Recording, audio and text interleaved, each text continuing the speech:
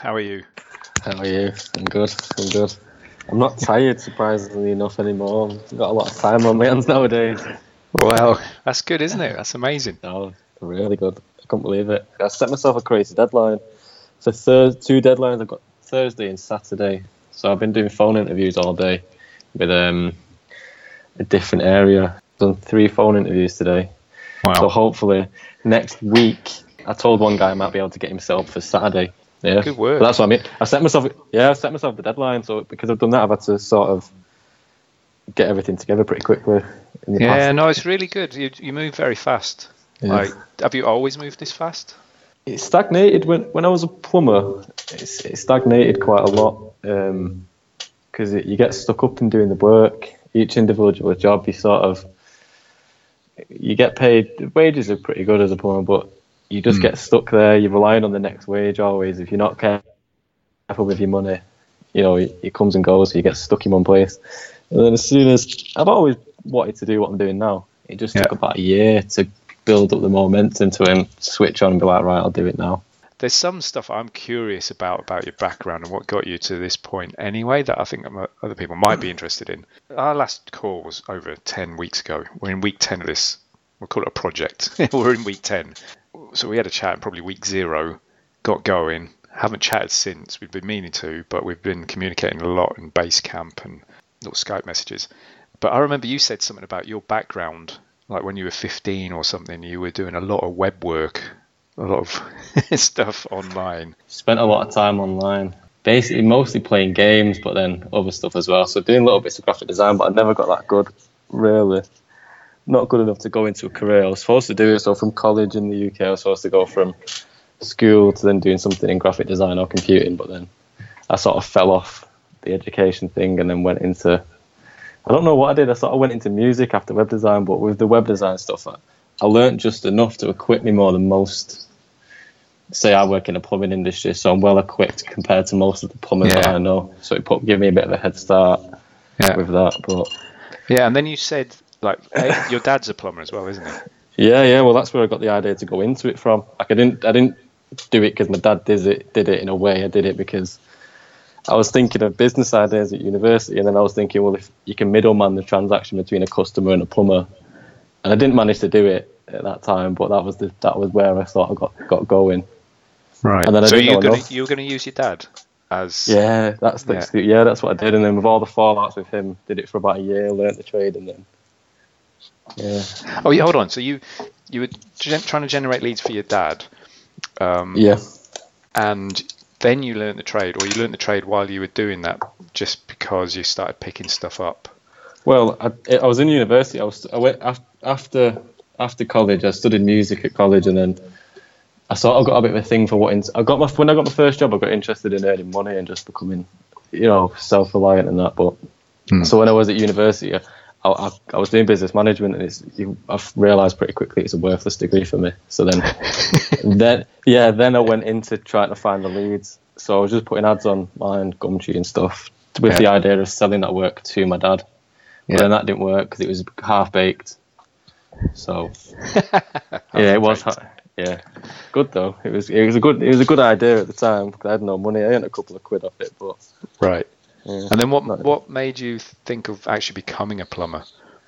I felt like I had no choice. I got to a point when I was taking calls off customers, and when you ask you the question like, why isn't it going right, I got the answer of like, I didn't know anything about the trade, so I was getting not ripped off, but plumbers they didn't respect me enough when I was on the phone to them. They was like, I'd give them the description of a job, and they'd sort of knew what I was talking about. So that's why I felt I weren't getting anywhere. I didn't know the trade, I didn't know anything about it. I just knew there was money there and there was customers on one side, but that's why it was half baked. And then, but to be honest with you, learning it, I spent a lot of time learning it, and then I don't regret it. It's done me quite well to, having the money. Being a plumber is quite a well-paid job to go from being at university, so I don't regret that. But yeah.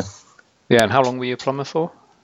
Well, about a year and a half, I'd say. Well, I was an apprentice for a year, and then I went self-employed for a year. Right. Roughly anyway. Okay. And then so how did you end up finding the Fastlane forum? Reading. So I've always read little business books now and again. So like Think and Grow Rich. So I must have read about 50, and then it's easy to listen to them in the car. So then I was sort of Googling, and it's always Audible recommended books. So then I stumbled upon it randomly and then read it. And on the path that I was on, it just seemed to resonate with the time factor. You've only got so many hours in a day. Yeah. So then that idea, when you're working 12-hour days, the wage is reasonably good. But when you're thinking, I can't earn any more, it doesn't scare you, but it makes you think you can't. You're wasting time trying to progress because you're not progressing. You're just treading water and things. Yeah, you're on a treadmill, aren't you? Yeah. Okay, so you actually listened to it on Audible, The Millionaire Fastlane. Yeah. So it's because of the amount of hours that I was working. I didn't have time or the energy, to be honest, to sit down and read any books. So it was just in my car to and from jobs. Right. Yeah. I think it's excellent on Audible. Like MJ reading it is really, really good. Yeah. I mean, the book's good as well, but it's just so easy to listen to because he's the author and you can tell he's passionate about it. Well, that's the. I didn't realise when I was listening to it, I didn't know it was the author. And usually, I've got a bit of a thing with audio books that aren't read well. I can't listen to them if I listen to them and if the tone of the voice doesn't match the topic, I can't listen to them. So I think because everything was right with that, I didn't even know it was the author that was reading it at first. I was just like, wow, it's a good book to listen to. Only after I listened to it, it was like, oh right, that was actually the author who read it, and then it all made sense. How all the parts, it was just it's a good audio book. Right, and then from reading or listening to the book on Audible, how did you know about the forum? I don't know. Yeah, that was it. Yeah, I've told you this before. So I was googling for issues to do with AdWords, funnily enough, and then I think I stumbled upon it through Google, and I seen a thread by you, and it was like the answer to the question, something about broad match search terms. It was right, and then I read your post, and then I was like, wow, there's like a lot of gold to be had. I wasn't registered. I was just sort of leeching off it. I was just reading the good stuff. Then I registered afterwards just to post a few things. But. Right. Oh, so it was a complete fluke that you found the forum after having listened to the Audible book. It's weird because I was reading the thing, and then as I was reading the thing, it sort of clicked that it was from the book that I've literally just read. It was strange. The whole thing was strange. The fact that I found the book, ever since I've read the book, the projection's been like odd. It's been like chance. Everything's happened by chance. It's a bit strange. That's interesting. Yeah, it is. From my point of view, it's crazy because I was just a plumber before that, and then having the issues with AdWords is all accelerated through the same. Okay, so what were you doing with AdWords? Failing, spending a lot of money. No, sorry. So you were at that stage you were actually a fully qualified plumber working on your own, and you were trying to generate leads for yourself or for your dad or. Well, yeah, for myself, because I was the actual motivation was I was doing quote-based plumbing. So you'd go and give a quote for someone, then you go back and do the job at an agreed date with a customer. But then I was thinking that isn't the margins and the money you get from that isn't the same as what's called reactive plumbing. Reactive plumbing is when someone's in an emergency and then they Google search they're in an emergency basically, so they go to whatever platform. So if you can put yourself on them platforms, you can do reactive plumbing, and that's pretty much double, triple the hourly rate, which is like pretty significant jump from going from £60 an hour up to £150 an hour. It's a big leap. So then, because as soon as I worked that out, I was like, right, this is where I need to be spending my time. Interesting. 100%. Interesting. I've never even heard of quote-based versus reactive plumbing. Well, that's how I word it to myself. To be honest with you, it's not. A lot of people won't see it like that, but that's just in terms of margins and money that can be made. It's two categories that I see. A lot of trades are like that. Electricians are the same, pest control and locksmiths. Yeah. You've got the quote-based, if you need a key cut in, you go. But then if you're in an emergency and you're locked out of your house, it's the emergency side. Obviously, the margins completely different. Yeah. Yeah, they're completely different. Yeah, and those people are probably on Google doing a search rather than asking on Facebook, does anyone know a locksmith? Yeah. Because they haven't got the time. Yeah. Basically, people, the best way to see it is the people that I'm looking for. So in the market where I position myself is, if you was looking for a lock, kind of seriousness, where you're thinking, right, do I smash the window to my front door, or do I go online? And it's like, so that first one, because they're not desperate, usually the first company they find they will usually go for. So the rates, they're different. They're different. Yeah, it's interesting. Sorry, I was just it's a client trying to ring me, but no worries. I don't get any calls anymore. I can't believe it. I got no calls at all. I can turn my work phone off. We'll get to that in a second. Yeah. I think it's unbelievable. It's unbelievable how quick it's happened. Right, so you were running AdWords for yourself. How long had you been trying to run that? I'd say about 3 weeks, 4 weeks. On and off. So I'd have weekends where I'd turn them off and rethink everything and try and come up with a new strategy. But in the end, the more I researched into it, the more I realised it's not something I wanted to learn. Oh, really? So it's too much. You've got a career made out of it. It's a career in itself. Yeah. You know, I couldn't be a plumber, the middleman business thing, and an agency at the same time for myself. And it's just too. The results wouldn't have been as good anyway. So. No, but see, that's quite smart, and not everybody thinks that way, and especially somebody who's done graphic design and messing around on computers since you were 15. You know, you're not like an older plumber. Maybe your dad, he would definitely not touch AdWords, I would guess. No. But you're much more likely to go, let me have a go at this and try and learn how to do it. Yeah. And the fact that you went, no, I'll stick in my lane and think about getting someone else to do that part because they'll do a better job, even if you pay them. That's actually quite interesting. Not everybody thinks that way. Well, it's funny because the time spent working on it is it's a strange way of thinking about it. The more work you're doing outside of earning money, you're just decreasing your hourly rate overall. You may as well just spend a little bit of extra money, do less work. It's just Actually, you know what? I think that way as well. And I'm used to being an hourly rate IT contractor for 10 years.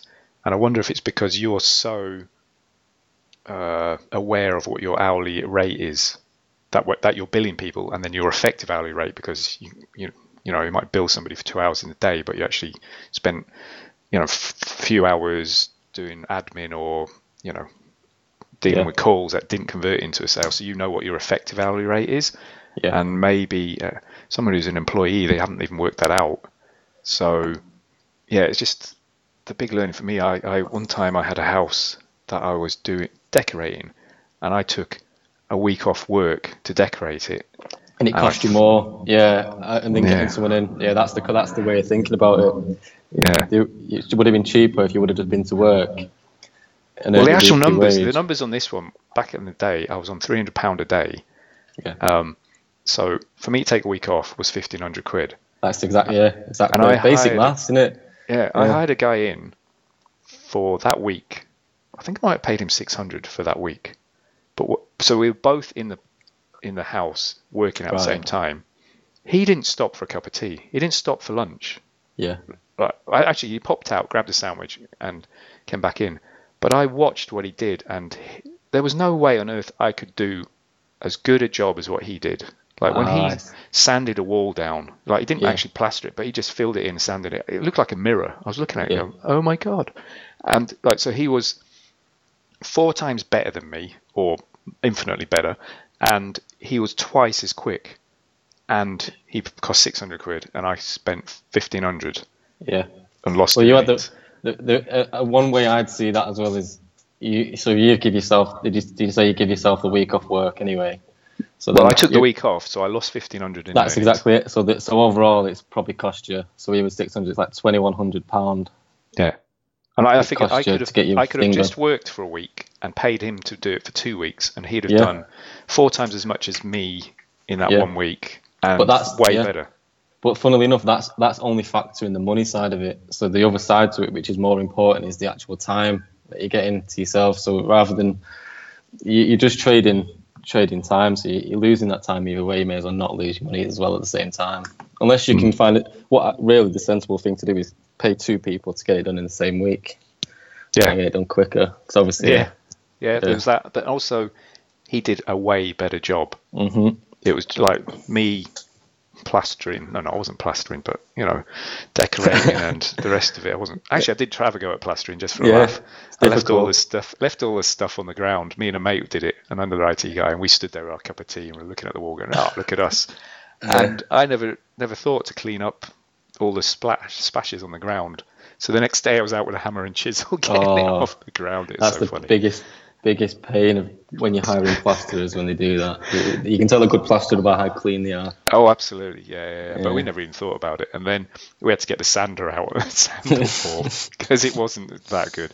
But it was great. It was great for an IT dudes to actually do that and look at what we'd done. We stood there with a cup of tea each, going, "Yeah, we're actually able. We're proper men now. Yeah, we're not just glorified." That's how I felt when I first started. That's what I mean. I never identified as like a plumber tradesman. So my first few weeks doing the job, I was like, I'm a real man now. Getting my hands dirty. Going from university, thinking I was the smartest person around in university, to then, it's a good life. It's a good life being a tradesman. The money's quite good compared to what's better than. I wouldn't mind at all if one of my kids wanted to be a tradesman. Like and I would tell them to be a plumber, not an electrician, because there's much more demand for plumbers than electricians. Just I know from AdWords, more people are looking for plumbers than electricians. Yeah. And how many plumbers do we know that are doing really well? They didn't go to university to go, but they've got like a fleet of vans and loads of guys because, it's not. You don't have to go to university to be able to create a business. There's plenty of plumbers and tradespeople that have got a bit more cop on. Savvy, and done what you did, and that's really interesting that you sussed that very quickly, not to bother building the campaigns, and because I've written quite a lot of stuff in the forum about how to actually do it, like what to do and why, and then some documents you can follow and actually do it, and you could have gone through all that and upskilled yourself and built the campaigns. But instead, you kind of reached out to me and went, I can't quite remember how it happened, actually. You might have followed me and I then said, thanks for following or something. And then we ended up PMing each other. I remember it. So I asked you a question, just again, leeching information. I didn't know you. I just knew you had a pretty useful post. So I just inboxed you with a question and you just answered it like more or less exactly right. And then after that, the more questions I asked you, the more you got an idea of what it was I was doing, and then your business, which you try to go into now, fitted my idea of where I was going. So then you introduced me the idea of sort of signing up, and then I bit your hand off straight away. That's good. Yeah, straight away. Yeah, and it's interesting that. Okay, so we started the first week. I'm actually quite curious about this because, that first week so I went off and created campaigns, sent them to I got a landing page created. I didn't create it, but got a page created, and in that first week, hold on, let me just bring up the stats. You had 97 impressions of your ads, 23 clicks, 12 phone calls. Now, 12 phone calls out of 23. That's like a 52% click to inquiry rate. That's pretty good. Yeah. As straight out the box. I remember you saying, "Whoa, I've had 4 phone calls within 15 minutes. I've never had 4 phone calls in 15 minutes." Yeah, I remember that. Yeah. And then at the end of the week, you said something else. That basically, I can't close for toffee. Which means, sorry, that's an English phrase. I can't close anymore. What's going on? I've just become a rubbish salesman. Which I thought was quite amusing. Yeah. Do you know what? I think what it was at the time, because I had my system, and my system was where I was comfortable operating in. So before I went with you, I had my own landing page set up, and the whole thing was like my creation. So I was comfortable in it, and then this change happened nearly overnight with a new landing page, new marketing angle, kind of new keywords ish. So then I was a bit right. So I've got to angle my sales pitch on the phone, not sales pitch, but phone etiquette kind of on the phone. I've got to angle it at this new thing, and I think I was worrying so much about it. It was getting in the way of I'm not too sure. I just couldn't close it. Thinking back on it, it's kind of clear that it was a bit of a placebo, but it helped change. Do you think? Anyway. That's interesting because okay. Because this ever since I've started. Well, this is weeks ahead. But when I started to get other people to handle the calls, they had no problem with the new setup. Well, yeah, maybe that disproves it. Possibly, but we did. You had a theory, and it made sense. Yeah. Your theory was that the landing page that we'd created was very different from what you had. Oh yeah, and it looked more cheap. I'd say it looked more Web 2.0, pretty, not quite a big established plumbing company, possibly a sole trader. I don't know, but people who were so what was happening? If we just even look at the numbers, week 1, 23 clicks, 12 calls. Only 4 sales. So you had 52% click to inquiry rate and 33% inquiry to sale rate. So you managed to close 33% of them. Yeah. You then had a theory that the landing page is not the same as what you had before, and you're getting more calls than you expected because it happened quite quick, and you got a burst of calls. Yeah. But you can't close them. You had a theory that the landing page was making people think that you were quite cheap, so they wanted to ring you. Yeah. But then when they rang you and found out your price, you couldn't close them. Yeah. So that's the easy way that I can validate that is the other people, the other competitors that were in the other competing ad slots at the time. I knew their rates, and their rates were at least 40% higher than what I was offering on the phone to them, and I was getting rejected. So then I was like, right, so what have they got? Well, I already knew this coming into it. I already knew this theory that the bigger you look, the higher your prices can be. Yeah. There's a trust factor that comes into it where people just make links in the brain. So how will they look so big and successful if they can't deliver?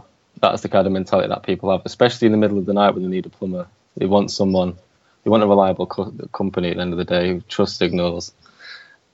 And they're willing to pay for it. They are willing to pay for it. So the price isn't the price isn't an object.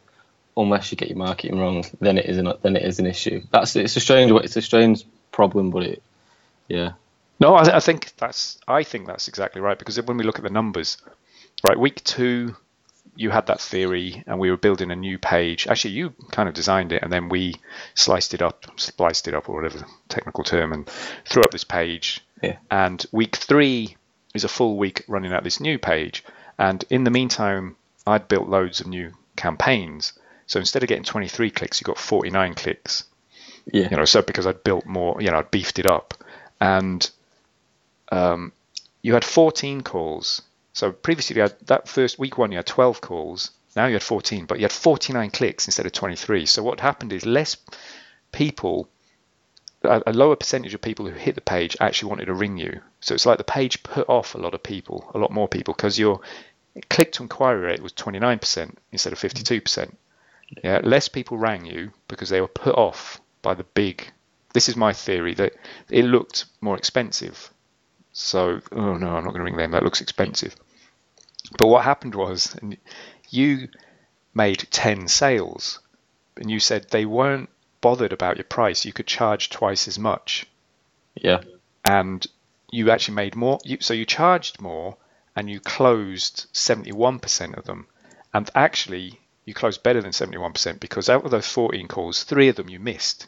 So you closed 10 out of 11 at twice the rate than week 1. So I think that, to me, that kind of proved that the landing page made such a difference. Well, your theory was right, basically. I know the numbers are low, but bollocks to split testing. You had a theory, we tested it, it looked right, and then we kept going forward with it. It's the old. There's a saying that I've read. There's always 2 markets: a premium market and a free market. I don't know where. It might be from the book. I don't know. The fast thing. Anyway, there's always two ways you can position yourself: cheap and everything that comes with it, or premium. There's no kind of in between. You can't look cheap and charge premium rates. But then the risk with that, and the reason why people don't do that, it's a gut feeling where, say, all of my year experience being a plumber, I taught myself unintentionally that you need to be the cheapest and most competitive plumber you can be. But then that way of thinking, the reason you don't do that is it's too risky. It's too risky to say, well, my prices have doubled. They're now twice as high.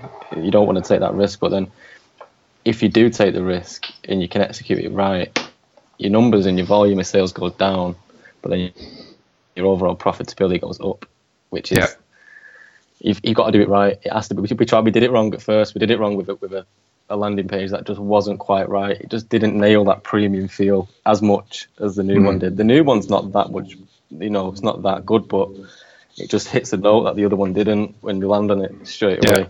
What's interesting is we just changed from one page to another. The numbers went in the reverse. Less people called you, but they converted at a higher price. Brilliant. And we've left that page and we've focused on, well, I built a few more campaigns to get more people to the page, more visitors. And then, we've had, well, actually, what happened? 1 week you got like week 4, week 5. Oh, yeah, week 5. I've got my little note. On the Sunday, we paused the campaigns because you were ill, because you've been working too much. Oh dear, it's funny. What week commencing? What week's that? 19th of September. I'm on this now. Yeah, I can see. I can look at my revenue for that week. Yeah. Now, I'm actually quite interested. Did you see this weekly trading? I call it a weekly trading thing, where every week, and it's relentless. I'm going to put up. This is the week commencing date. This is how many impressions you got, how many clicks, your cost, your average position, your search impression share. And we can see the search impression share going up and down. And we can, from the search impression share and the number of impressions, we can work out how many estimated searches there were. And that gives us an idea. Like, obviously, as I'm building more campaigns, that goes up. But then when I stop building, we can see kind of seasonality within the month, and stuff like that. Yeah. So I've kind of tried to leave the campaigns as is. We've done a few little bid adjustments and adjusting budgets and whatnot. And now we've got a funnel. And by the way, well, we've discussed this. It's not fully built out. It really isn't. No, I'd say 30% max. Yeah. Maybe.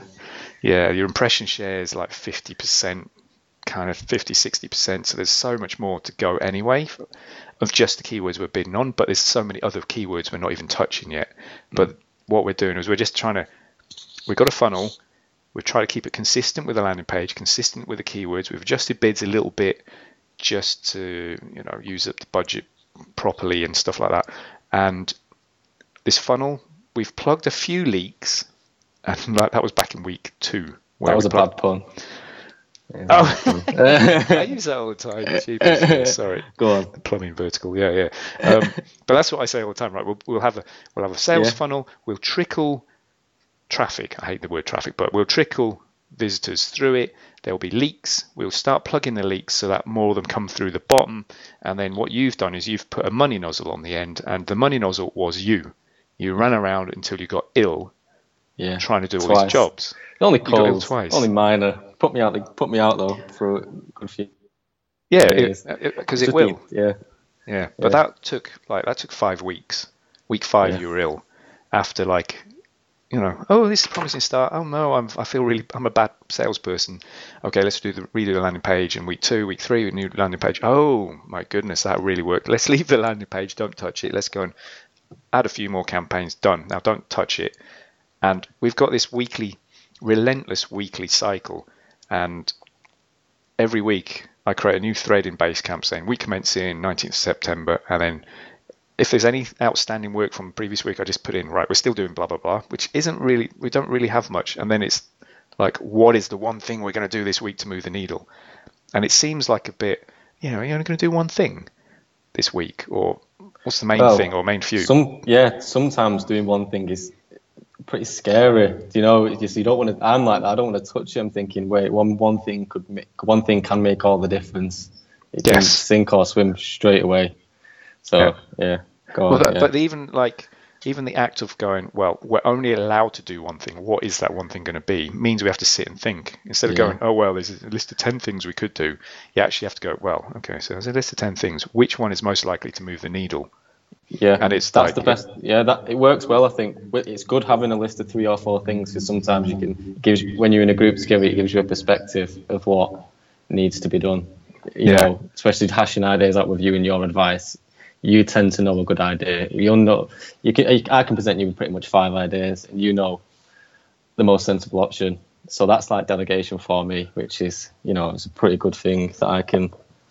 It's basically like you don't have a dog and then bark yourself kind of thing, isn't it? Exactly. You hire a consultant to do such and such, and then you let the consultant do it, or you lean on them and go, right, I've got ideas, and I go, well, and that's another thing that if you were to try to do it yourself, blimey, if anyone's listening to this, I'm not trying to sell my services. I'm just explaining that a consultant doesn't just come along and implement the thing that you were going to do in the same way or better and quicker. They also bring along a load of stories and scenarios that they've done in the past, so that a week later when something happens and you're like, what does that mean? I'll just be like, oh yeah, that would be such and such. I've seen this before, need to do such and such. So it's not just getting to the start line, but it's like each step of, all right, we're now into this phase of the project. And you're like, what phase? What are we talking about? And I'm like, no, I've been here before. Don't worry about it. First of all, you can bid and pop up on the radar and your competitors can see it, or we can just stay under the radar and go long tail and they'll never see us coming. We fix all the leaks in our funnel, and then when we do pop up and we take position 1, they won't be able to budge us. We don't want to take position 1 for them to go, oh, who are these? We'll outbid them, push them down, and now we're going to study them and see what the hell they're doing. We're going to when we do it, we'll pop up above the radar and they'll be like, well, who the hell are these? Oh, we can't shift them. And what's going on? And how come they can bid more than us and we can't outbid them? What the hell's going on? And the reason we can outbid them is because our funnel works so well, and not just the funnel, but the money nozzle you've got on the end. In media buying speak, your earning per click is so high now that we can afford to bid a higher cost per click, or pay a higher cost per click more than them, and they can't do anything about it. They can bid high, but then they'll be unprofitable. That's kind of what I've said to you, and you're like, well, well, that's the thing. It's funny because everything you've just said there makes perfect sense now you've told me. Before that, my mentality was, let's increase the bids. There's someone above us. We need to get ahead of them. But then that's what I mean. As when you said about consultation, if you're going to get someone to consultate or an agency to manage something, you're doing that. You're paying them to do exactly that, to manage it for you. So if I turn around with an idea to you, you need to be able to. You have to mirror the idea back to me with your opinion. Otherwise, what am I paying you for? I'm not paying you to input stuff into AdWords. You know, I'm paying you to your judgment at the end of the day. That's what matters to me the most. You could just send me the files and I could just upload them to AdWords and we're done. But that's not worth it. That's not what I'm paying for at all. So it's actually in business. Go on. No, keep going. Sorry. I was just going to say, like I mentioned before, delegation was the main thing. So Basecamp is good because it's not really delegating. So it's more of a forum, you know, for everyone on the project. So it's just to vocalize opinions, and the last word is basically you make it. I've tried and make it so you make the last decision, use it with as much information as you can. So my opinion on how things are going. So actually, no, it's you makes the decision. You might say a few things. I'll tell you which. But well, if you do that, then this is going to happen, or you could do that, and I suggest doing such and such. But actually, then you make the call on it because it's your ad spend. Yeah, from a pot. Yeah, well, it'd be foolish of me to override your opinion. Really, if I did do that, then it's like that's what I mean. What's the point in going with an agency? You know, I don't want to think about these things. I don't want to spend my time learning them like before. You know, I want to delegate as much as possible.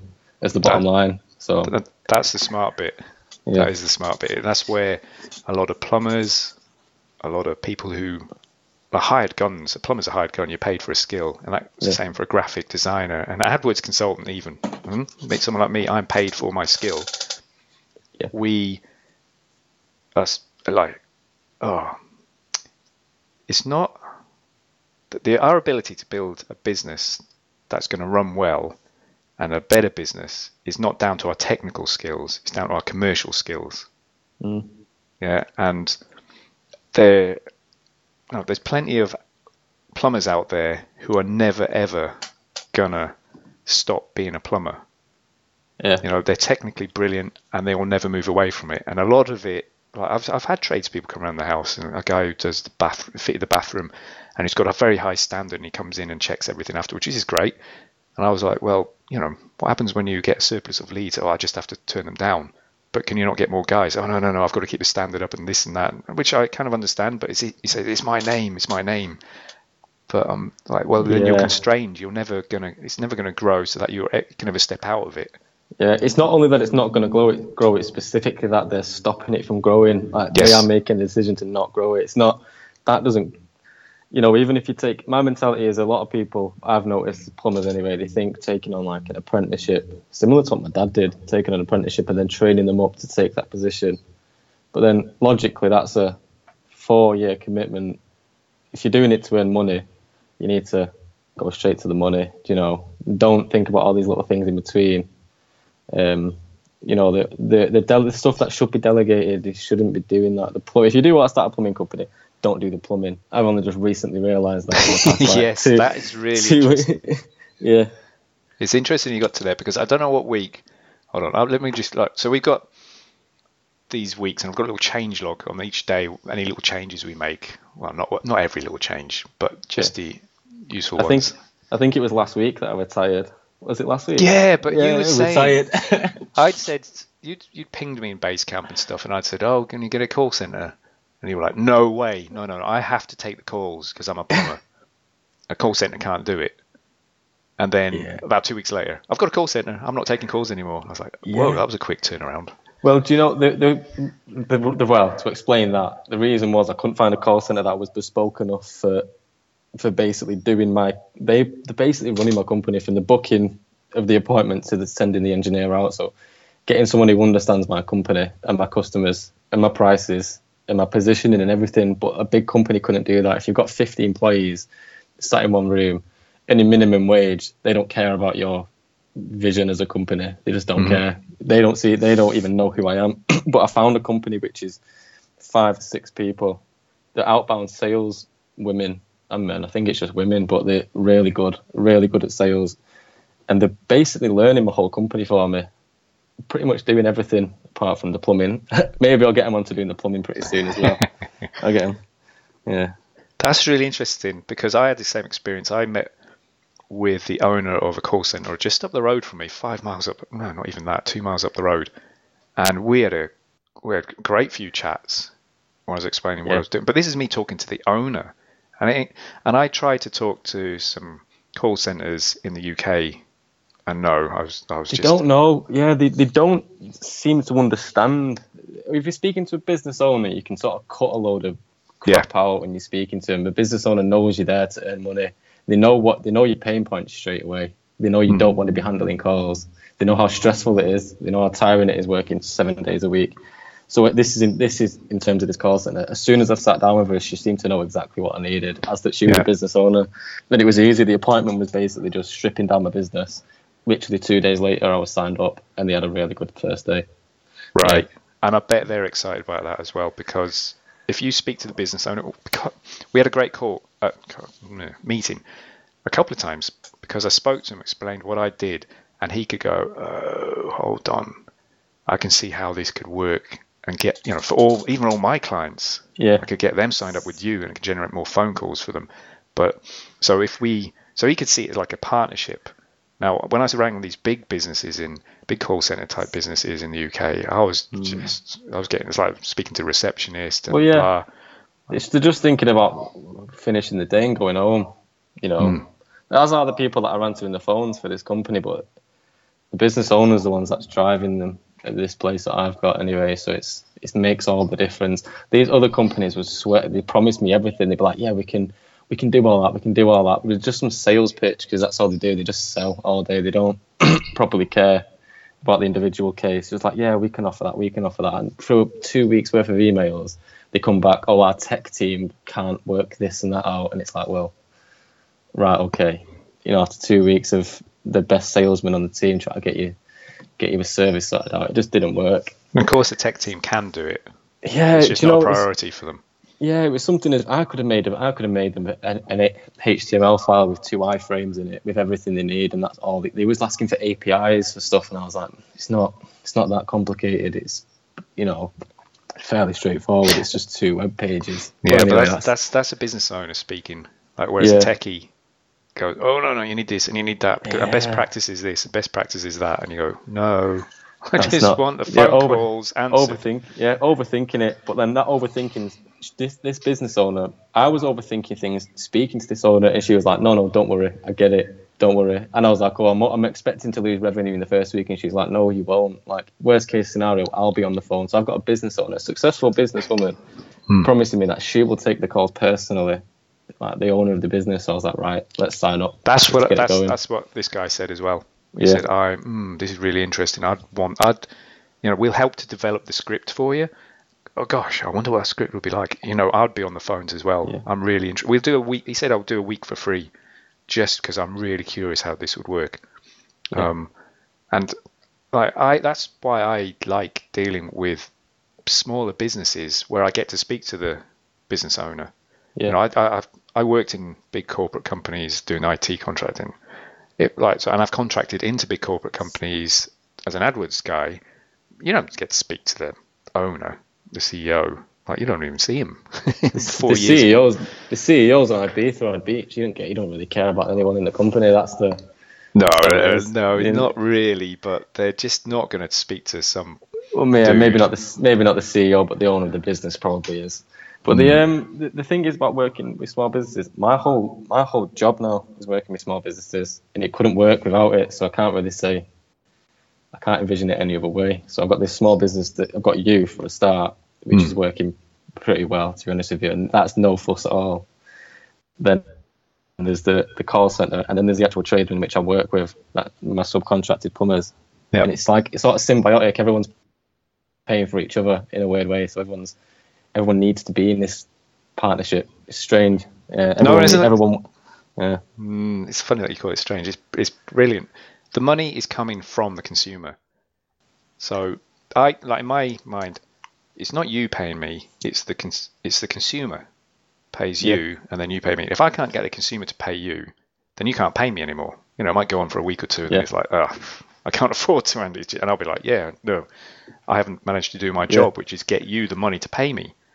Yeah, but then the circle gets even bigger. So now I've got a team that are doing my bookings and chasing invoices for me. It's like they're making the money for me to pay the subcontractors. The subcontractors are actually doing the work, and it's all going to you. So it's like this circle that these people don't even know each other, but it's all these small businesses are kind of like feeding each other with the intention of doing probably the best job they can do. It's not like a corporate. That's why it's strange, because everyone's full kind of like full steam ahead, even though they don't realise the bigger thing of what they're doing. But we've all got something to prove. I think they probably do, because you're dealing with like entrepreneurial types like myself. The owner of that call center probably went, oh, hold on, she can see the potential of that, especially if you'd said to her, look, and then once I've done this city, I'm going to go to that city and that city and that. She's going to grow. She wants to grow with you. The ideal is that you grow with your clients. You help your client to grow, and then you grow with them, and then they grow, and then you grow again, and then you end up they're no longer a client relation. It's like more like you're partnering, you're JVing, and you're going after something, and you've got, maybe later on there's a formal agreement, or maybe something gets set up or whatever. But initially, it's like you both need each other, and you're both going to grow together, and you're creating a win-win. And actually, the beauty of what we're doing is we're creating a win for the consumer as well. They actually get the good service. They can actually find a bleeding plumber for a change in that location. Somebody answers the phone, deals with it professionally, guy comes out, fixes it, and then it's all sorted. That's what they want. Yeah. So, it's a win-win-win that's being created. And actually, all those different people in that value chain that we're building, like it's a win-win-win-win-win-win, Yeah. The reason it's strange is because I only notice it in hindsight, so I've got no experience. I'm only young. I've never even worked in an office. So being in a business environment and then thinking about it, and everyone's getting food put on the table off each other. It almost all the businesses are kind of running each other, because we've all got the same intentions to succeed. It's sort of helping each other in a absolutely. That's because you're dealing with entrepreneurs and the owners of the business. Yeah, it's like a match made in heaven, because they're she has. Yeah. That's why it's interesting. Yeah, it's in her interest for it to work for you so well that you go to another city and then grow, and then another city and grow, and for me as well. And then, like, and what we're building together, all of us, is like this funnel with a money nozzle on the end, and it all works. Yeah, huge one.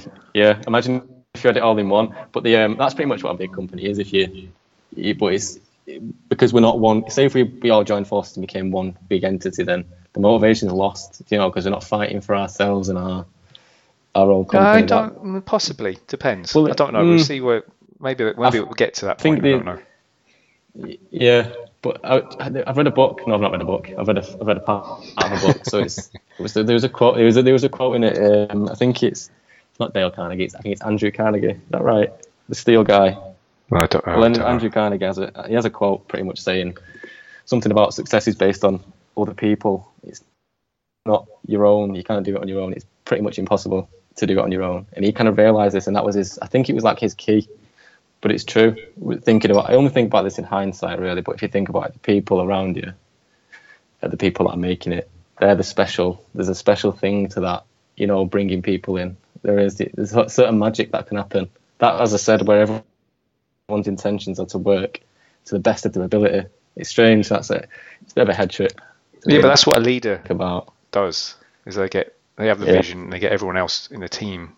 They buy into the vision, and then everyone works together. And if everyone sees how the rising tide lifts all boats, then everyone goes, "Whoa, hold on," And then what you do is you construct the situation so that the rising tide does lift all boats, and then everybody's aligned and everybody's engaged. And if they're not, then you just plug them out and get somebody else in. Well, if you're dealing with small businesses, everyone already is aligned. There's no real effort to be made, so I don't have to check up on you. You don't have to check up on me because we both know. Yeah, we're checking on ourselves. We're on it. There's no incentives on. I wonder if Sam's still online at like 11 o'clock at night, and you're telling me to go to bed. I'm like, oh, okay, yeah. Old man. Yeah. No, I shouldn't say that. It's disrespectful. But okay, so. In 10 weeks, you went from doing all the work. No, you went from like, holy smoke, loads of phone calls. Damn, I can't convert them. Yeah. Let's change the page. That's better. Now I'm ill because I'm working too much. Did you have contractors at the start helping you? Or I've always had subcontractors working, but then I was afraid to delegate. That's exactly what I mean. I was taking on jobs because I was thinking, maybe they can't do it to the quality that I can do it to. And I was afraid. And that was a leap in itself, taking a step back and saying, well, I used to back up. I used to say, well, if I can't get a tradesman to do it, I'll go and do it. But that mentality was what was killing me. That whole thing, I had to tell myself, if I can't get a tradesman to do it, I have to turn them down and lose money and find a tradesman to do it for the future. And that mentality is stemmed where the spurt of growth that came from thinking like that is the most significant thing. So all the other things, obviously the marketing and getting the landing page better, are all big changes. But that one change of thinking, I can't do it myself, I have to delegate it. The scalability can't happen if I'm still in the action doing it. I think that's the biggest. That is the biggest change. Yeah, easily. So the money, the transaction sizes and whatever have all gone up. So the average transaction value has pretty much tripled per transaction, as well as the amount of sales per month has pretty much tripled. But I feel that would have happened naturally anyway. Yeah. But that way of thinking is something that had to, I don't know, it had to grind me down for a good, as I say, 10 weeks of being ill. All that grinding down, that is what taught me after a bit. It got too much.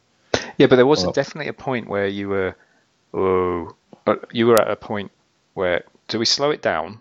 Like I could throttle the volume to you by reducing bids, or do you keep going and then you just have to solve this problem? You got a new problem. You went from, I ain't got enough leads to, oh, bugger, I've got too many leads.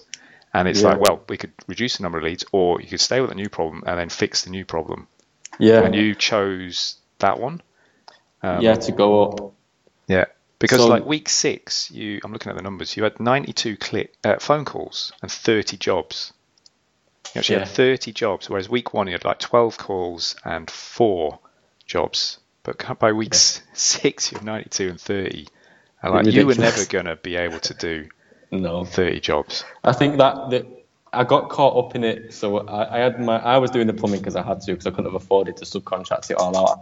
I had to earn the complete margin on the whole job to be able to survive financially.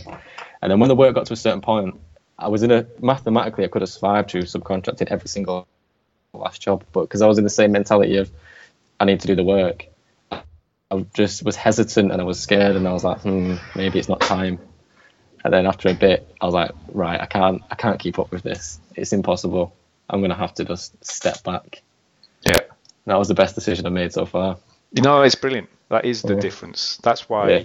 Otherwise, all these numbers would have gone back down to 16 or 10 jobs a week. Yeah, but the numbers are one thing. Yeah, but then the actual time on my part and the physical changes it does to you when you're working the hours and everyone's telling you you're working too much. All adds up. And then your relationships do suffer. So the real life stuff's like the biggest kind of catalyst in it. It was all getting too much in real life for me. The finance was good. The revenue was good. I was profiting, but the real life stuff was like, right, it's not worth the money that I'm earning. So I've got two options. I have a stop completely, turn the campaigns off, or, stop plumbing. It's obvious. Did somebody advise you to do that, or did you, when you made that decision? I'm just interested because that is the pivotal point. Yeah, 100%. No, I don't really. To be honest with you, I'm pretty ignorant. I won't listen to someone if they told me to stop. I'd just be like, no, I know better, and I'd be like, I'll just keep on working. Yeah, it's hard to when you see your bank balance is going up weekly. It's like you're having a laugh. I'm going to stop, but then that was what I mean. It got to a point where it's not big and hard to keep on doing all these hours. It's actually stupid for the business and for the health. The course that I'm on with Blaise Brosnan, he calls it there's rocks in your business and there's sand, and you can play with the sand, and it's that's like doing the work, that's being at the coalface, that's playing with sand, or like I don't know, it's admin, bookkeeping and whatnot.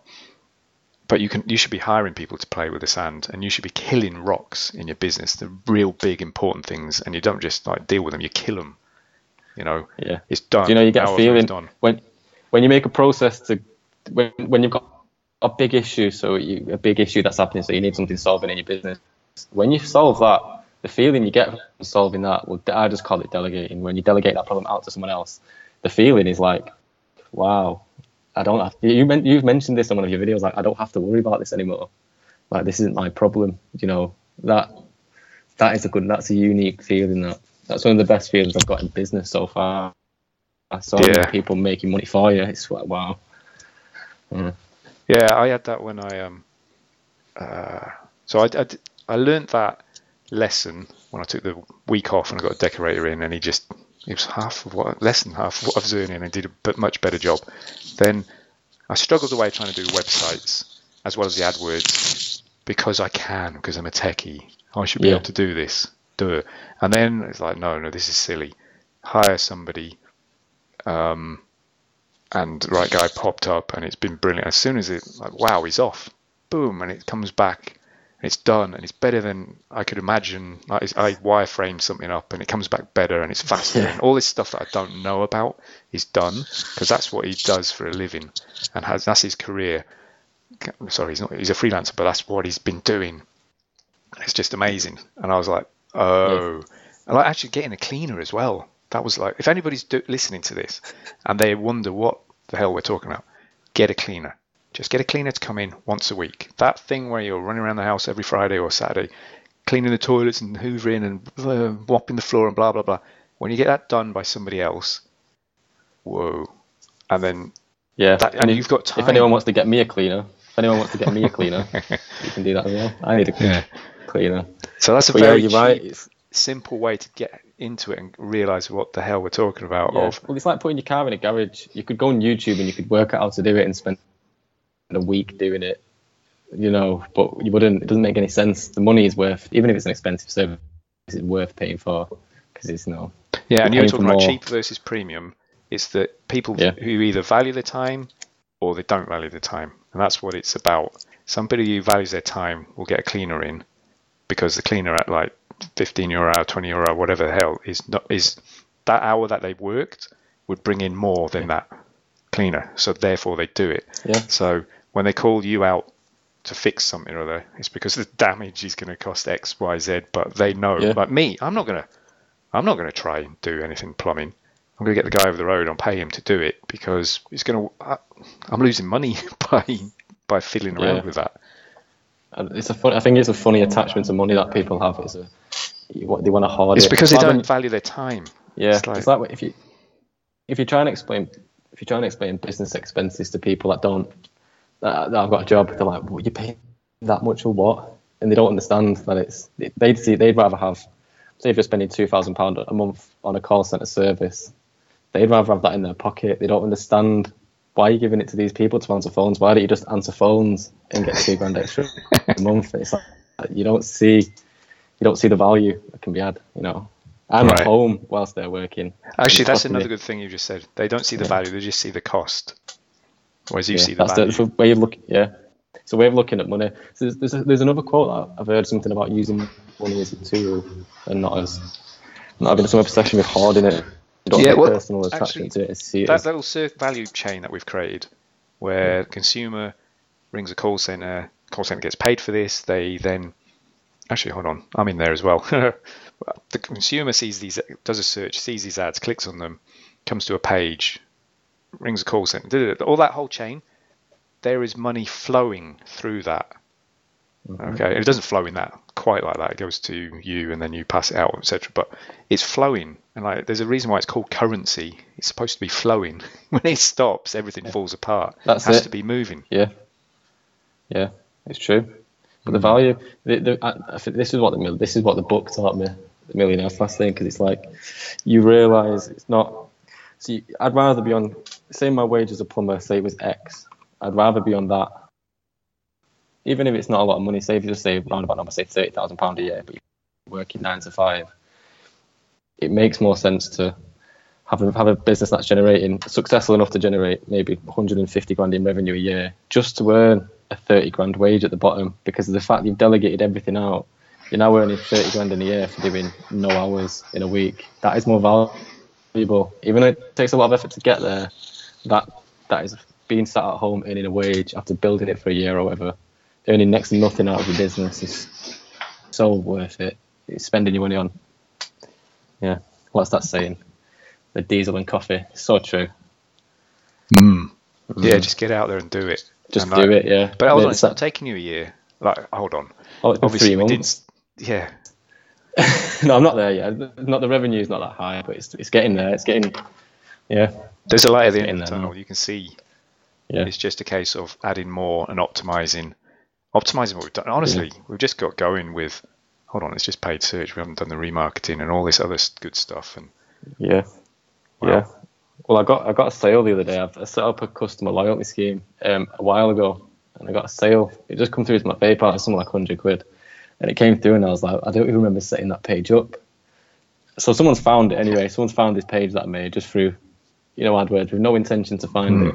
And it's basically just £100, but I refunded it anyway because I weren't prepared to give the offer out. That was on the site. That's brilliant. And it got me thinking. It's like we're not even in that realm yet of, remarketing and whatever. I've got a customer list ready to remarket to. We've not even touched it yet. Yeah. There's a load of things we're not doing, and what I like about it is kind of, well, I don't know if it was for you, but it's almost like it's profitable from day one. It's not a case of you're able to reinvest it in, and I just think it's amazing that a few weeks ago, no way I'm having a call center because I have to answer the phones. Hey, I have a call center. I'm not answering the phones. This is amazing. What am I doing that was like a 2-day span where I was like, no. Then 2 days later, I'm already signed up and they're already, It's funny. I must admit, I'm very similar like that. I mean, I stopped telling my wife stuff that I do because a week later or a month later, I'll be like, what? What did I say I was doing? No. I'm doing something completely different now. And she's like, why can't you stick with something? No, hold on. There was a better, whatever. Yeah. But that's the key. That is like the key. If you make decisions that are bad, and then you correct them as soon as possible. It's the only way that I can think of making any progress. Making the wrong decision and then learning. Every door you close, a new one opens, and it's not even just it's true. It is true. Well, the thing is, I listened to, I think it was the 10x rule by Grant Cardone, and I listened to that, and I wasn't sure because he's a bit like motivational way of speech, but actually no, I got into it and like I've excused some of that part of it, and he did say something about problems. If you're dealing with the same problem, then you're stuck. Once you get over that problem, you deal with it, you've killed it, you've killed that rock, you're then just going to come up with a new problem. So like your problem was not enough leads. Then it was like too many leads. Right? That's because we solved that problem of not enough leads. Now it's too many leads. I'm flipping ill now. I can't deal with this. Yeah. Then you've solved that. And the new problem is, well, okay, my revenue is, my profit is down. I need to increase that because you've got all these overheads now. But your whole day is changed from, you're no longer out doing the plumbing. You're no longer even answering the phone. So you're actually working on your business. You're not playing in the sand, like as Blaise Brosnan keeps saying. Kids play in the sand. You're an adult. You're a business person. You shouldn't be playing in the sand. Like you can do it every now and then, but you should be killing rocks. And I'm mixing all the analogies here, but like that, I thought that was really interesting from Grant Cardone, where he says, if you're always going to be confronted with a problem, but the fact that you've got a new problem shows you're making progress. It means you've gone beyond the previous one. And if you still have the same problem, then you're stuck. So I think that's just great, because you will always find problems. You're just going to be confronted with a new one. The thing about the idea of a problem in the first place is it's a mentality thing. It's if you care about something enough, say if you've got an end goal in mind and that is where you're going, nothing can really stop you. Whatever path you take along the way, it doesn't matter. But you've got this end goal of where you want to be. Yeah. The problem that you get to is because you are focused on that thing so much. You get to a stage and you have a hypothesis in your head, so I can do this and then I can get that. But then when that doesn't happen, you're like, shit. So now I need to do this to get that. And then the more you do it, you sort of it's like playing Monopoly. You just piece by piece, you're finding the right path to get it. You make mistakes, but it's having that focus at the end that you're seeing. You don't leave yourself solving the problems, or you can only really do it when you leave yourself no choice but to succeed in anything. And that doesn't mean you have to succeed in everything. It means you have to fail and then pull it back round. Failure shows you the right way, because it shows you what's not. Oh, okay, that path isn't the right one, so you double back and then you go up. Nope, not that one. Nope, not that one. No, and then you go up the right one. And I'm often going down all these cul-de-sacs. Yeah, I think it was Richard Branson who said fail gracefully, but then it's like that's when you hear about, you see it on the forum, people looking for it. There was one commented today, and whether I misread the post or not doesn't matter because it's a reoccurring thing. People are like, how can I raise X amount of money to do this? And it's like, that's a big risk. You're asking to basically loan, say, 50 grand to make a failure, and it's like you're not going to fail gracefully. You need to do it incrementally. Things that are almost risk-free in the bigger picture. That's interesting. Not just the scary ones. Don't just throw yourself in at something and be like, "Oh, this is how I'm going to have $1 million by next year." It's like, it doesn't work like that. Have an end goal, but then the incremental vision. Failures. Yeah, vision. Yeah. Like Columbus, he's just going west.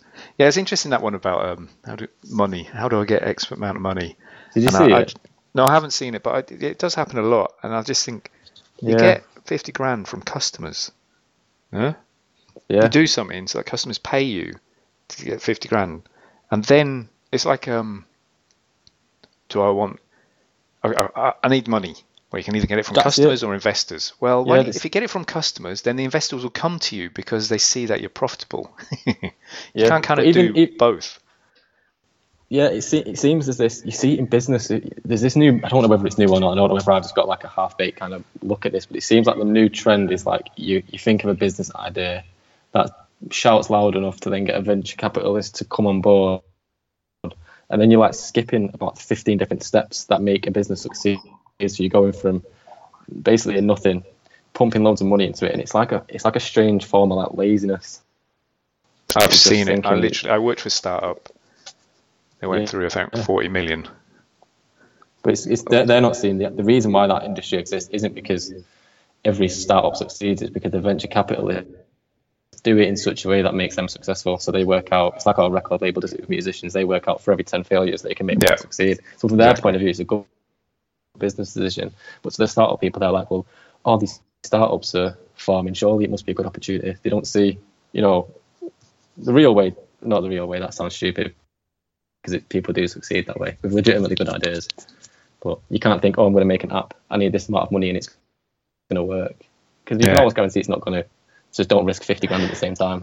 If you've not got it, if you're asking for 50 grand, don't go and spend 50 grand. Do you know? Well, I like Dan Norris's book, The 7-Day Startup. The premise of it, the whole book, is product founder fit. Like, find something that you can start up in 7 days. So if you need 50 grand and you ain't got 50 grand for this idea, and you can't get it in 7 days, then wait until you can get it. Wait until you've got 50 grand lying about. So go and do something else that you can do and make a sale in 7 days. Now, you had a skill as a plumber, so you were able to be the money nozzle at the end of this one. Well, that's the thing. Well, it's the mentality of going. I started off. This is the funny thing. So I started off with the intention that dream of being rich and everything that everyone has in their head. Obviously, I think most people start off with that as a baseline. Then that is what took me to becoming a plumber. I didn't become a plumber because I wanted to become a plumber. I thought it was a good idea. Didn't know anything about business. I thought it'd be a good idea just to start up this middlemaning scheme, which I thought of. So I thought, right, so how can I do that? So it's like the next step, become a plumber, which is a really risk-free decision. I was profiting well as a self-employed plumber. It was all going well. I've never been in a point where I've been like, I'm struggling for money. It was a good, smart decision. And then it wasn't I'll get a loan out and then just hire loads of people. And it was grit your teeth and just learn the important stuff. Yeah, just in 10 weeks. Now, I've got a question for you. Once you've nailed this and you are getting enough revenue that you're not, maybe just from this city even, without expanding, and then you start expanding to other cities, and you've worked out the whole process of getting the leads from not just AdWords, but all these other channels, and then having a call center, and then coming up with the script with them, teaching them what all your pricing is and how to, what the branding is like, etc., and getting the scripts, all those processes. Did you have to be a plumber to do that? No, not at all. But you can't. No, not at all. But this is what I think. So the mentality I've got now is, I said this to you the other day, so I could give you a 10-step list of how to follow the same process which I've been doing in the past 10 weeks, and you could skip 2 years of learning how to plumb. But for me personally, I can't imagine it being any other way. That's fine. Sorry, for this first one, you're in a vertical that you know already about. You already know the vertical, and you've got network and contacts, and that whole product founder fit is absolutely just like a really good example. But once you've nailed how to do this for plumbers, you could have a look at like kitchen fitters or locksmiths or whatever. Yeah, but I developed the mentality though, that way of looking at things you develop through just experience of doing it. So the time is a pretty important factor in it. It's like I know more now than I did then, just through trying things, just through putting myself out there and doing little things. You sort of develop. The more your brain thinks about something, you sort of develop this way of thinking about stuff. So I could easily step into pretty much any trade with the same model and know nothing about the trade, and repeat the business model. But I don't think it's like that. It's like I always think with things that you can't look back and regret things, because if the time that I spent, you can't be where it's cringy, but you can't be where you was without where you've been. Even if it was in theory time wasted, because I could have been where I am now without it. The fact is that I wasn't. So, sorry, I actually phrased the question wrong. I didn't mean like, did you have to be the plumber to do this now? But what I mean is, what I really meant was say, now that you've done this, and you've made that tweak, that breakthrough, you don't have to train to be an electrician to do the electricians. You don't have to be a funeral director to do funeral directors. You don't have to do. Exactly. Yeah, no, that's completely right. But to get to the funny thing is to get to the stage where you can comfortably go into these new ventures, you have to do that sort a path where not you don't have to, but it feels to me like I would have had no other choice but to learn it at some point. But even stranger thing is with that is being a plumber taught me about all these other trades at the same time, so I do understand the way electricians work, and I know things about these other trades now through doing plumbing. So I've already got a head start through unintentional learning, through just putting myself out there. Yeah. I'm more equipped in every way now than I was then. I know. And hold on, we're talking 10 weeks. It's ridiculous. It might even just be the last 3 weeks where it's just the real big difference came. Well, this is The thing was, I was always intending to grow my business. I just had my eyes set. Before I did AdWords, I was thinking about things like SEO and a load of crap that weren't going to work. It wasn't going to work. It just wasn't right. And then it just clicked for AdWords one day, and then since then it's all sort of worked. Obviously, I'm putting two eggs in one basket with just using AdWords, so I'm just using that as a funnel, as you say. I am reliant on it, which is a dangerous thing. It's an uncomfortable position to be in.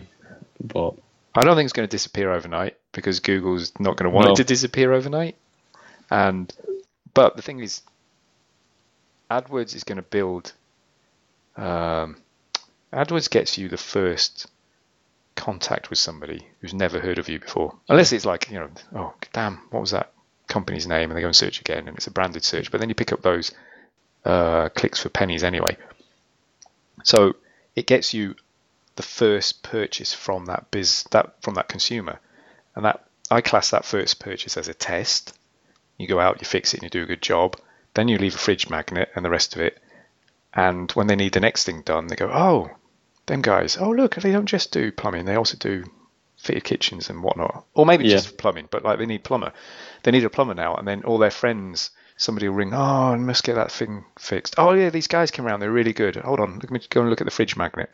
So what happens is AdWords is growing this snowball in that city of people out there who've got your fridge magnet on their fridge. Yeah. And then it just grows. I think that's the mentality of thinking of it as a tool versus and as a part of your business model, because it sort of is part of my business model. But then if I do use it, if I can build up some, obviously as revenue grows and then you get more capital to play around with, you can start seeing it as a tool rather than an incremental part of the business. I've got more money to throw at different kinds of marketing. Basically, the way I see it is, once I've got enough money to hire someone to do a lot of marketing kind of stuff, internal or external, doesn't really matter, outside of AdWords, that's my kind of plan. But yeah, raise enough capital so that if I fail, it just minimises any risk. Make the most of it for now. That's kind of how I see it. Good man. Obviously, it might go on forever, but I just think that's the healthiest way to think about it. If it's that is right, actually. Yeah, I think that's the right way of looking at it. Yeah. It just seemed like an issue. So when you've got that end goal in mind to get somewhere, your brain finds things that can go wrong. Or mine does anyway. You're always asking yourself, if something goes wrong, you're like shit. And you're having these feelings 10 times a day. And AdWords is one of the niggling feelings where I'm thinking there's a lot resting on it. So then that's what gives me the mentality of I need to be careful by relying on it. New problems though. It's strange. I wouldn't have ever thought of these, having this time to even think about these things is like showing progression in the first place. Anyway. Yeah. It's a maturer way of being than being, I need to get on AdWords. This AdWords is really cool, to being successful-ish on AdWords and being like, shit, I need to change how I'm thinking. It's just a progression that you make. When you look back, you're like, wow. Yeah. Well, it's just one channel. It's just our way. One channel. It's just a channel. One of many. And actually, it's Blaise Brosnan that told me this one. The most important formula in business is R plus R equals profit. Repeat business and referrals is profit. So, gosh, we could chat away, and I think, you know what, we'll chop certain bits out of this call and just load it up and drop it in the forum, I think, if you're happy enough with that. Yeah, I'll be awake all night doing some stupid work thing, making lists of towns. Yeah, so will I. Yeah. I don't mind, I can lie in. I still wake up a bit panicky, thinking that I've got to answer the phone, and then this only been going for 2 days. Hold on, this is only 2 days. This is 2 days. This is so cool. 2 days. Yeah. Start getting cold sweats in the morning. Yeah. No, I'm not really. It's good. It's a good situation. The fast lane, as they say. Yeah, Still excellent. poor. Good for you. Oh, I'm delighted for you. This is brilliant. I'm glad we had the Yes. call actually just 2 days after you've like stopped taking the calls. It's amazing. Well, I've stopped taking the calls. I've stopped making the bookings. My engineers collect the payments. So everything, the engineers refer back to the call center if they have any issues. No one gets in touch with me. Right. You know, they even get the requested call back emails now. Yeah. So yeah. Cool. Very So good. okay, so this is interesting. So what I had a bit of an identity crisis when I took on an AdWords guy. I was like, oh, hold on, who am I now? Like, oh, I'm the business owner. I was supposed to grow this thing now. I'm supposed to have a vision and then make things happen so that the vision happens and put measurements in place to make sure we're going blah, blah, blah. So did you have that like identity crisis at any point? Yeah. I'm still in that identity crisis. I've not stopped for about 10 weeks. No, it's just weird. When I started paying you for AdWords, I had one then. I was like, wow, so I don't do this anymore. And then I was still logged into the account. I was still on the AdWords account and I was monitoring it and I was like on it every day. And then I had to tell myself, no, step away from it. That was the identity thing. And then we removed my account, didn't we, from it? So then Read your access, yeah.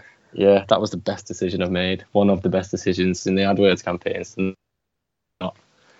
The whole thing's one big identity thing because I was so focused on being a plumber, and you was the AdWords guy, I suppose. And now you're not. You're like some sort of middleman, you know. I'm a business owner. That's what I see myself now as. And it's interesting. Like, obviously, to other people, I'm still the AdWords guy because that's how I position myself and that's how I get client work. Yeah. But rather than go and speak to Andy, he's a businessman. How's that going to help me? I think from my point of view, what you need to do is I still feel like I've got to come to you for you to delegate. What you need to do is set up channels for me to speak to the people who are making the changes. So say if I've got an issue, if I've got a big list of things in my head, I've got to go to you to dictate them, and that's because at the minute I haven't trained up people to do it the way I do it. Yeah. But I've actually got a guy coming around tomorrow who's going to start learning this stuff physically coming round. Like he's an 18-year-old lad needs work experience, and he's going into college to do programming, so he'll be able to understand this stuff. Yeah. I'd love to. You could convince someone like that the money's not where he wants going through college. The money, I think, is being knee deep in business. If he went through with you and learned AdWords, I think he'd be better off, to be honest with you, than going through college. That's just my opinion. Yeah, it's mine as well. It's mine as well. But he might want to go to college and have a bit of a laugh and this and that and the next thing. Yeah. But if I do the work experience, I don't know how many days he needs, 20 days. But the way I'm going to do it is he should be productive of at least maintaining campaigns that I've built, or maybe building some, but I'll have to oversee it. But after 20 days, what I'm going to do is I'm going to get him to document as much as he goes along, so that the next person who comes in has got that, because he'll be off, but I'll be able to call on him, like, when if he goes to college and say, right, I need this done and that done, etc. And I've trained somebody up and he's out there and he desperately wants some money for drinking, so he'll be out there available. And I have already trained up people in the past, interns I took from nothing to being really good at AdWords. Yeah. And I found that people who are good at IT are good at this if they've got a bit of common sense and they need a bit of that as well. Well, having a good teacher, because you could distill so much into what's important and what's not in terms of the campaigns and the objective behind campaigns. You could distill that. I think you could distill that pretty quickly to people. So I reckon within 2-3 days, they'd have a pretty good idea about what. Yeah, no, I have done that, and I led a team of 35 AdWords specialists at one point, and on a Friday I'll be doing like an Excel session for them. Yeah. Tips and tricks, and then like a 15-minute kind of productivity typey thingy. I talk about 80-20 and all sorts of other stuff like that. So it really helped them. And but actually, this is interesting. We were going to come off the call, but we'll keep going because no, I've got time. I don't mind. I would like. I envisage that. Say we build all these campaigns and they're humming for your city, not just the few keywords we've done, but all the keywords. And then we take that blueprint and we go to the next city and the next and the next and the next. That's because we've nailed the vertical of plumbing. But when we go to a new vertical, there's all this work, and to find the keywords, talk to the business owners, like find out from you that, oh no, this is up and down. That's quite a senior person doing that, not like somebody who's just been trained up to run AdWords, because I spot stuff in the accounts that they can't. Like something that I remember reading this or hearing this somewhere, you can't outsource passion for your business and insight. I get insights from looking at the data and from talking to you, from having done this for 6 years, that someone else couldn't. So when you potentially go, oh, can you change this such and such, or add new campaigns, because this is so new, this vertical, it's not humming yet. Like, it's me. Yeah. I'm there going, oh, okay, yeah, no, that's interesting. But whereas somebody else just doing it would just do it. Whereas I'm going, no, I don't think you should do that. I think, but that's interesting. I never thought of that. Blah blah blah. And then we're off. We've exponentially learned more. Yeah. So that's where it is at the minute. I think one thing that you end up doing as a business owner, you try and replicate yourself in every employee, rather than thinking of the straight line process that you go through. So you're still learning kind of the ideal campaign for this one niche. Once you personally know that, you can make the system to make sure the end result is always the same. Yeah. And that's, rather than you teaching people, shadowing your personality and the way of thinking, you don't have to do that. Yeah, you can. That's exactly it. I will be tooling up. I'll create all the spreadsheets needing all the ad templates and all the whatever are needed. I might got to get off spreadsheets by then, but I'll have tooled up. I'll have had all right. This is how I create those ads. This is how I've done. Well, this client is going to do boiler replacement. This one isn't. So let's not load those. And actually, I wouldn't even be saying that stuff. It will be like people with less skills. They're just using the machinery and uploading it, and then things that go wrong, they fix it, etc. So I would have broken the back of it, and me being me, I'd have got bored by then as well. I'd be like, right, done, next. Ooh, funeral directors. This is interesting. Or pest control. I know there's some weird. I've done some pest control campaigns, and you have to add a negative of council. So if somebody's looking for pest control Wandsworth, which is an area in London, you've got to add a negative of council. Because there's a reason sometimes, in the UK, this is fun, this is a bit well off topic, but sometimes there's certain things that the council has to do. I think getting rid of bees is one, little things that you don't realise from an outside. You might think you just change a keyword, or you just shape and plump it to an electrician. But I know what you're saying, it's a bit... The actual client told us this, said, we get people... And they ring going, oh, is this Wandsworth Council pest control? I go, no, we're pest control, and in London, and we cover Wandsworth. Oh, right. And they will not pay because they didn't. They thought that the Wandsworth, they thought that the council pest control is free. It's not. It's very cheap. But the fact that they typed in council meant they were looking for a free service, so he couldn't convert them at all. Yeah, so you would never have realised that. Yeah, no, from an outside point of view, you would never have realised the. No. That's why you need. It's you're conscientious in your business, so you think about these little niggling things, but then it's finding someone who will be as conscientious. Yeah, and there will be people out there, but at the minute, like those people are obviously going to be more expensive.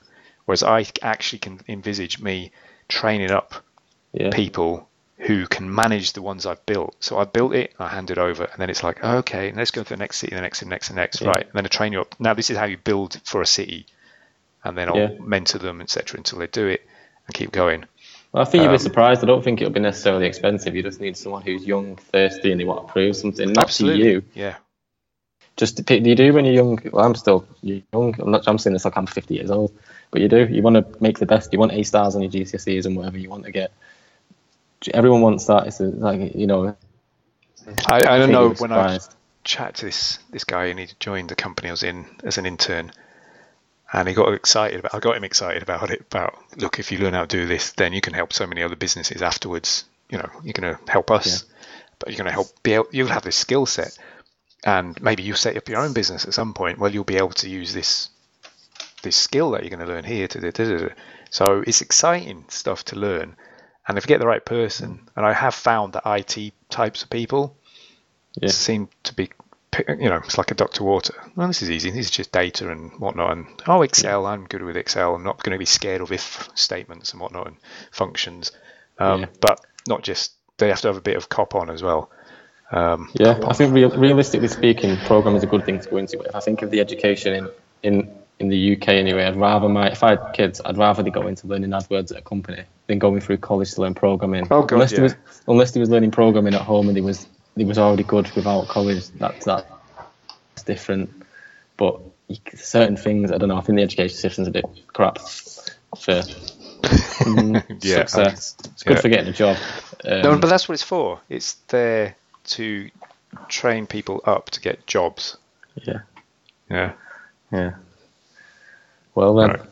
On that note, we've just depressed all these people who are going to college to do programming degrees. Didn't mean to do that. Sorry, because you're going to get a really good job, and when you there's an argument. We're going to keep on talking forever, but there's an argument for going to college. Lawyers, doctors, teachers. My mum's a social worker, so there's loads of these college and university are crucial. But I mean, for money making and business, programming is probably it's a good one, but not not in the UK for education.